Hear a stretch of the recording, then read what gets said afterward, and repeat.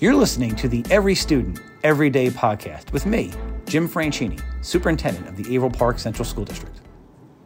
So welcome to this episode of the Every Student, Every Day podcast. We're excited today to be joined by our 4 Averill Park High School counselors.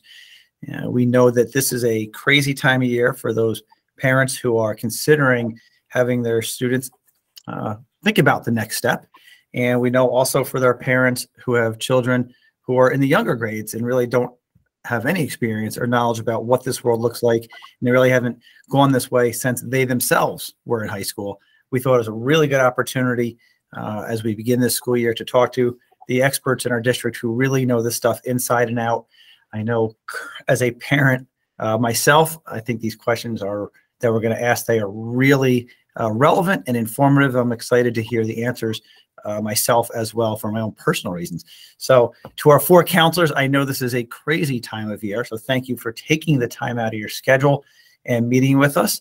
And we'll start off like we usually do by just kind of going around the room and having you introduce yourself and tell us a little about who you are. So Joe, would you like to start? Sure. My name is Joe Plants. I've been working in the Averill Park School District for 22 years, strictly at the high school. I have a middle school son right now in 7th grade, so I'm, navigating through all the middle school stuff that happens, and love the district, and glad I've been here. Great, thanks, Joe. Kelly, how about you? My name is Kelly Stone. I've also worked in the district for 22 years. I have no children of my own, but I come from a college admissions background prior to this, which was a long time ago. But at the same time, I'm pretty experienced with it, and hopefully I can give some good advice today. Great. Thank you, Kelly. Tara. Hi, I'm Tara Arsenault. I've been in Averill Park for longer than I care to mention. I have a spouse who works in higher ed, so I do have the other hand knowledge from the other side of the table. So hopefully I can help. Great. Thank you. And last but not least, Dave. Hi, I'm Dave Gildersleeve. I'm one of the guidance counselors here, of course, and I've been here for 23 years, my 23rd, I believe. My daughter's a senior in another school, and we are working through college applications with her. And so that's kind of wild for me to see, how that hits personally after all the advice I've given to other people. But it's been great. It's been a neat year to be able to do it with my own daughter at the same time that I'm doing this stuff with our students as well. But yeah, glad to be here. Thank you, Dave. So we've kind of hit upon the college piece of this. When should students start looking at potential colleges? When is the right time, if there is one, to get that going?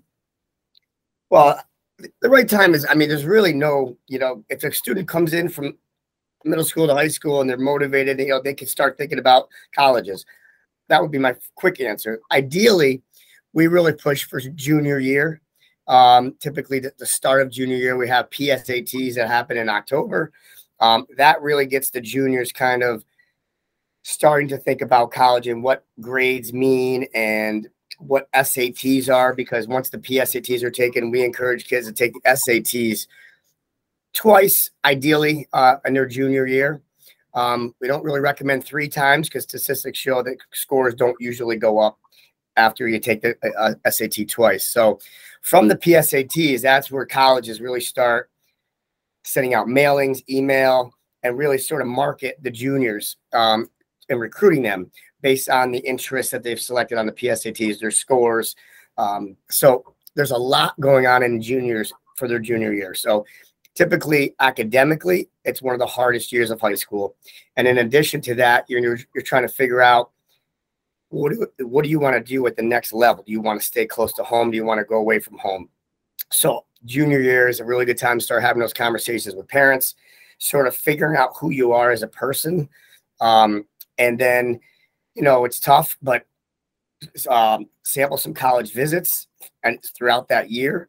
That's probably the most valuable thing you can do for yourself and for your parents, is to go travel, see some colleges, visit some local ones, maybe some ones that are a little further away. because you really can't, you can only learn so much on a website. So being on campus in person is definitely the best way to gauge if that school is right for you. So like I said, junior year, we also have, excuse me, when kids come into ninth grade, they're just introduced to a program we've had, I think, I don't know, 6 or 7 years. I'm not sure how long we've had it now, but Naviance. So every student is assigned they're given an account on Naviance. Naviance is a college finder, and it also does a career search. So you can do a lot of things in the early stages of high school to kind of find out what you're interested in career-wise, maybe do some college researches on on Naviance, excuse me. And that hopefully by junior year, you can use that resource to sort of narrow down some of the colleges, because it can be a very overwhelming process. You're getting tons of emails, you're getting tons of literature sent to your homes, and it's really, it's really sort of intimidating to navigate. So Naviance, we've learned it pretty well over the last few years. That really helps kids narrow down their search.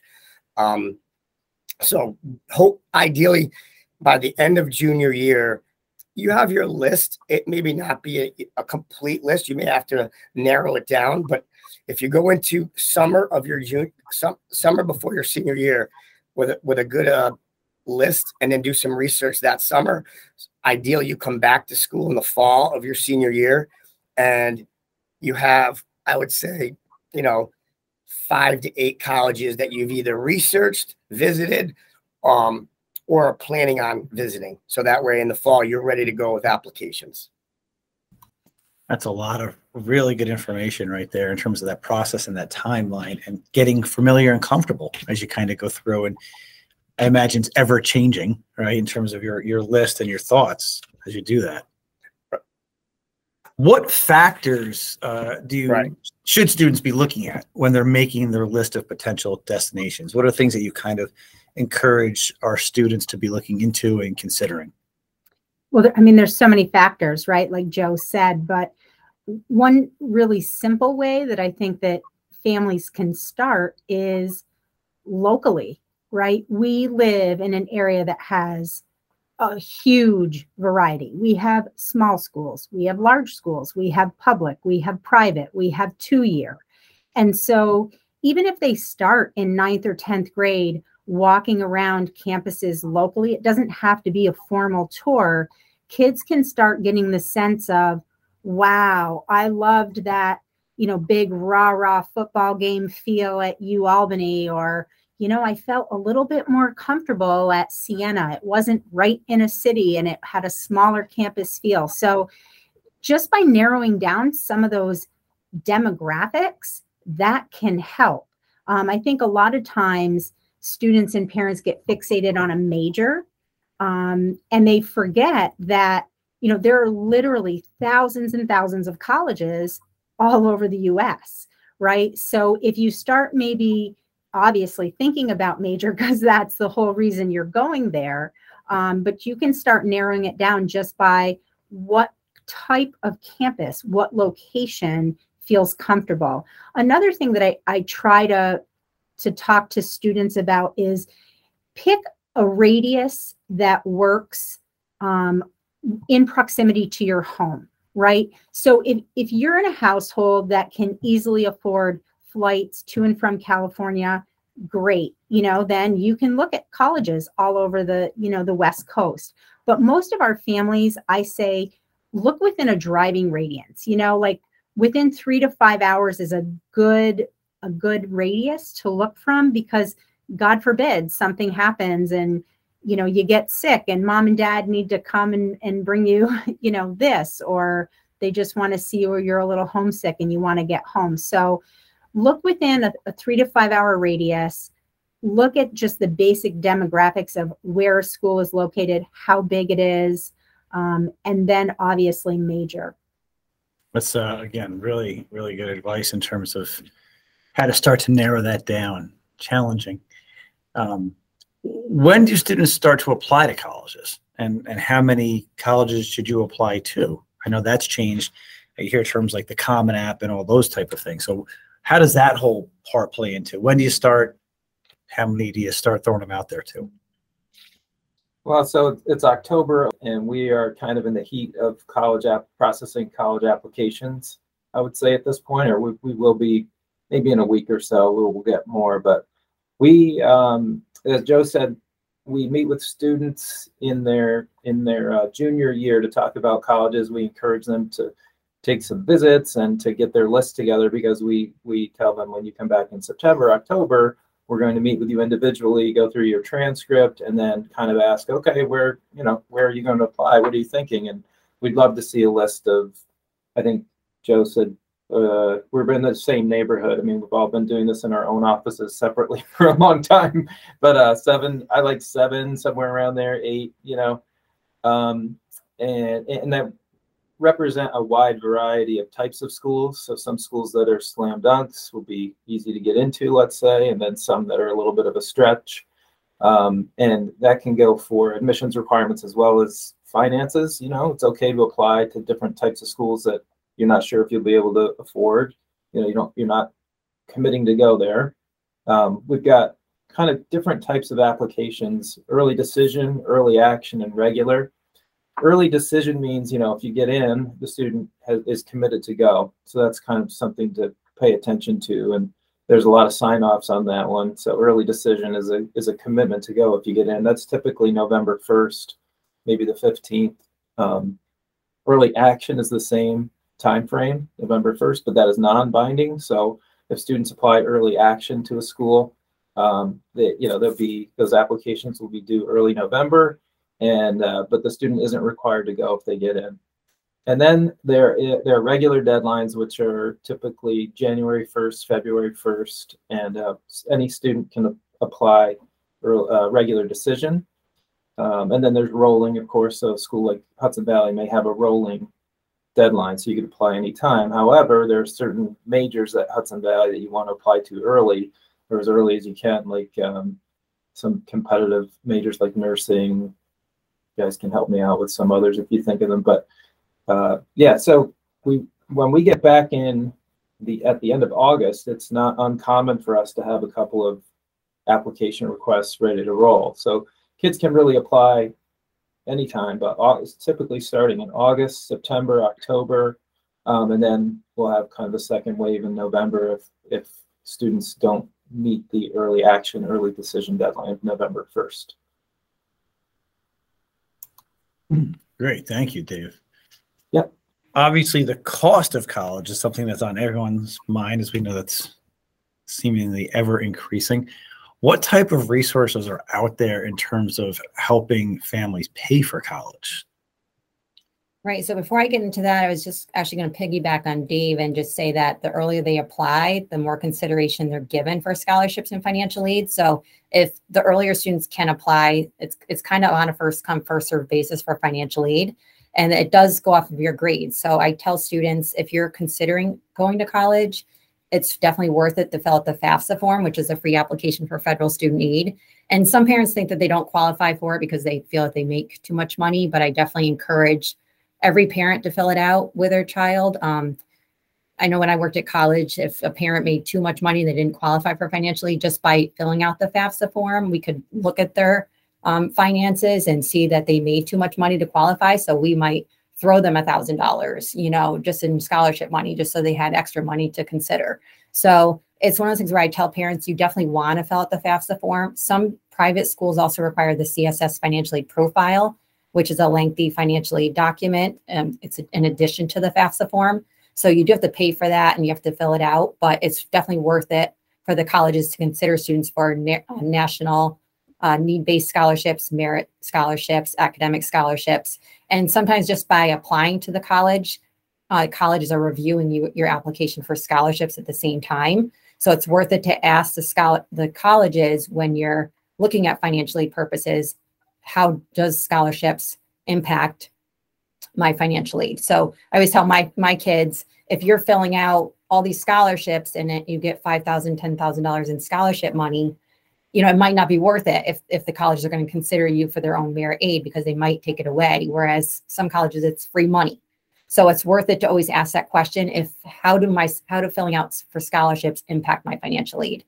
So it's worth it, A, to fill out the FAFSA, ask the colleges what they require as far as financial aid documents. So you always want to work with your financial aid office at the college you're applying to see what paperwork they do require. But again, they will automatically sometimes review you for scholarships.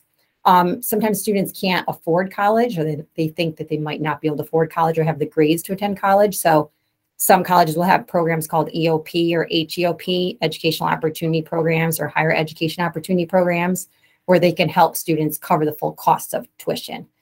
And then some colleges like Harvard will look at kids for, their finances and give them a really good financial aid package. So it's definitely worth it to look in and talk to the college's financial aid office to see what kind of loans, grants, parent loans that they offer for students. And then I also found out that certain companies like Chipotle, Taco Bell, Home Depot, they also sometimes offer educational discounts for students. So it's sometimes even going to a job and saying, do you offer educational help for colleges? That's a lot of really good information. Probably not information that most of our folks knew about. So thank you very much. Well, we've talked a lot so far about the college experience, and our graduates who are looking for that degree or that pathway. How important is it to have the college experience? So I really like this question, because I think we get so focused on grades and SAT scores and class rank, and what gets lost in this is what else you're gaining from college. And I think that what I try to tell every senior is, you may end up at Hudson Valley or Schenectady, and those are great schools, but don't shortchange yourself with doing the research to look at other options. That goes back to my earlier comment about visiting schools and when to travel to see those. This is the only time in your life you're ever going to be in this position. You can't get these years back. So take I know everybody's busy, got extracurricular activities, sports, and what have you, but really kind of going through the process and figuring out not just what that in terms of majors that the colleges has, but what's the town like that the college is in? How big is the campus? What do the dorm rooms look like? Because this is going to be home for the next 2 or 4 years, depending. So I just think it's easy for me to say because I'm not writing the checks for these kids to go, but living on campus is invaluable. And I can speak for my personal self that when I went away for 2 years, lived on campus, and then I came back closer to home and went to SUNY Albany. I still lived on campus even though I was local. And I think there's a huge growing up process that happens when you're living on your own in a dorm room. You're with kids that are all in the same boat. They're all away from home. They're studying like you are. You're feeding off each other in terms of, I had my roommates come in my room, wake me up when I didn't feel like going to class. So there is a maturity, I think, that happens that gets unnoticed. And I bet parents that have kids that have sent their kids away to school, when they come home for that first visit, maybe in Thanksgiving, can see a huge difference. I mean, they're doing their own laundry. They are, advocating maybe strongly for themselves. Excuse me. So that's part of that college experience, that at least when I think of it as getting that opportunity, because again, you're only that age one time, and that's of course it's nervous. You're nervous. There's some anxiety around it, but then it's really some of the best years of your life if you do it the right way. Absolutely. And for those who don't have an interest in that college degree, whether it's because of a variety of reasons, what other options are out there for them, and where can they go for guidance in making those decisions about the next step after graduation? Well, they certainly can come to us, and they do. So, there are a lot of other things and resources that I know I pull from to try to connect them.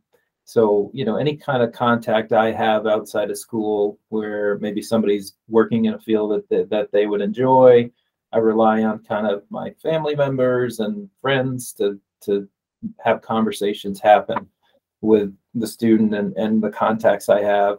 Lots of times I'll ask them, they've already got a contact. Maybe they've got a job that they like to do already, and they're thinking about getting into a union of some sort. A lot of times those kinds of kids are teaching me what the options are.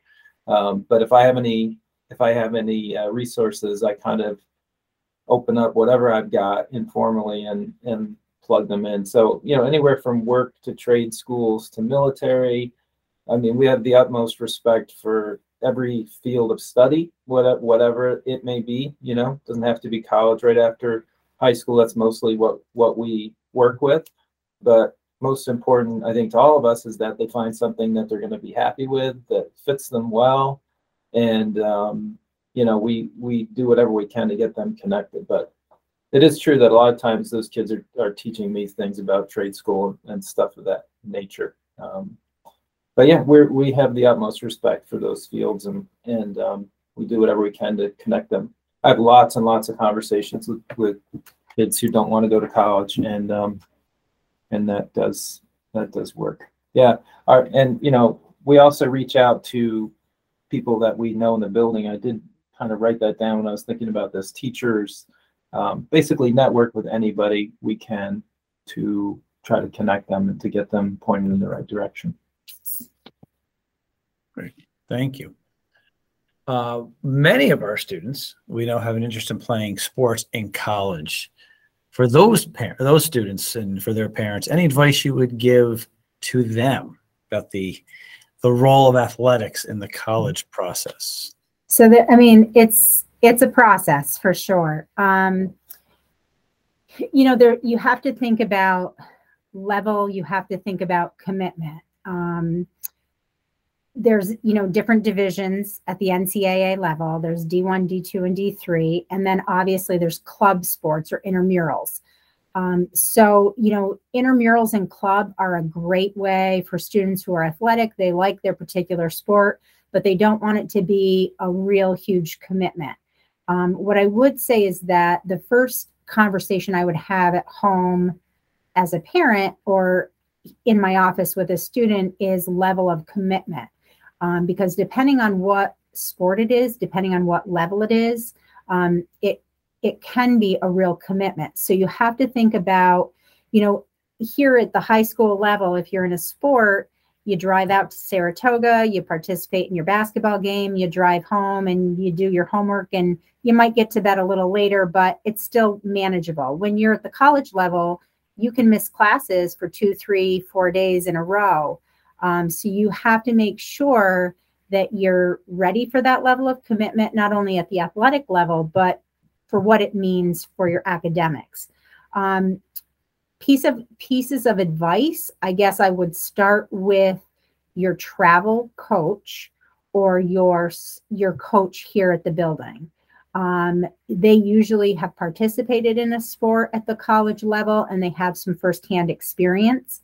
You do have to register through the NCAA, especially if you're going to get any kind of scholarship money for a sport. And for Division I and Division II in particular, there are guidelines as to how frequently you can communicate with coaches, what's considered an official visit to a campus, etc. So usually your coach and your travel coach outside of school are your guiding forces. The other piece of advice, other than registering with NCAA, which by the way can be done really anytime after sophomore year, it does cost a little bit. It's not outrageous, but people should know that going in. So just to register, there is a fee. And so what the other thing I would do is I would put together a little bit of a video or something that can be emailed to a coach who may be interested. The last thing is, especially through things like your travel sport, usually colleges reach out to you. So it goes a little bit backwards from, what we're encouraging students to do in here, which is research and go visit a college. Usually a college coach reaches out interested in a particular student, and then the student goes and looks at the school, sees what they have. So it kind of goes backwards. It is quite a process. It's a process. Yeah. Thank you for that information too. Really good information. So we have some students who know who they want to be when they grow up, right? They know they want to be an engineer or a teacher or a nurse or whatever it is. What about those students that don't know what they want to do with their life yet? What type of advice would you give them? Yeah, I think we actually have a lot of students who don't really know exactly what they want to do for the rest of their life. And I think that's completely normal. I don't even know if I know what I want to do for the rest of my life. So I think that's just, it's typically very normal. And I tell a student, don't get hung up on necessarily what you have to do. Like Tara was saying, instead of just focusing on that one major, when you're looking at colleges, you want to look at maybe several majors that a college offers. So that way there, if you do change your mind, research shows that 3 out of 4 times students will change their mind about a major. So it's important that the college has maybe several different majors that you are interested in. And that way there, you're not transferring to different schools based on just picking a school because of the major. So I tell students, you want to look at a college because it has a variety of different reasons why you want to choose that one school. And it's not just, based on that one particular major. But when I meet with students and they say, I have no idea what I want to do for a career or a major, our Naviance is great as far as helping them kind of navigate that. We actually have a strengths explorer on Naviance that students can actually find out what their strengths are. And then based on those strengths, it gives them different career pathways. So I always tell my students, start there and find out what your strengths are, because if you have no idea what you want to do, and just by thinking, I want to be an engineer, I want to be a nurse, they might not match your skill set. So if you can find out what your skills are and then kind of finding what career pathways are along those same lines, it might help you to decide on a major when you go to college. And you can even start taking some of those classes in college with those career pathways. Kids also can do Road Trip Nation on Naviance, which allows you to define your own road and then actually get a chance to listen to people who are already in that field to see what they do on a daily basis. So it can kind of help them to see if it's something they want to do. We offer a career exploration internship program at Averill Park. So I think it's awesome that kids can take that class and kind of do some research on what a field, they might enjoy and want to go into. And then they can actually get hands-on work experience to see if it's something they definitely want to do. But either way, I'd recommend like an internship or seeing if you can shadow someone. I just had someone in here today shadowing me as a school counselor. So I think it's really important to find out what that job entails before even deciding on a major. But Naviance is a great tool for our kids who have no idea what they want to do, because they can do career interest profilers. They can do a lot of career searches and also ask us anytime on ways to help them do that. Thank you. It is a great program, and I know we've had a lot of success with it. It's very helpful to our students. I think all this information was so helpful, again, listening not only in my role here, but as a parent, a lot of really good information and tips that I think our families and our students who are hopefully listening as well will benefit from. So thank you very much for taking the time. As we mentioned earlier, a busy time of year right now for you folks. So we appreciate you spending some time with us so our listeners get a little more information about what's ahead as they go through this stressful period, but also exciting period with a lot of opportunities. So thank you very much.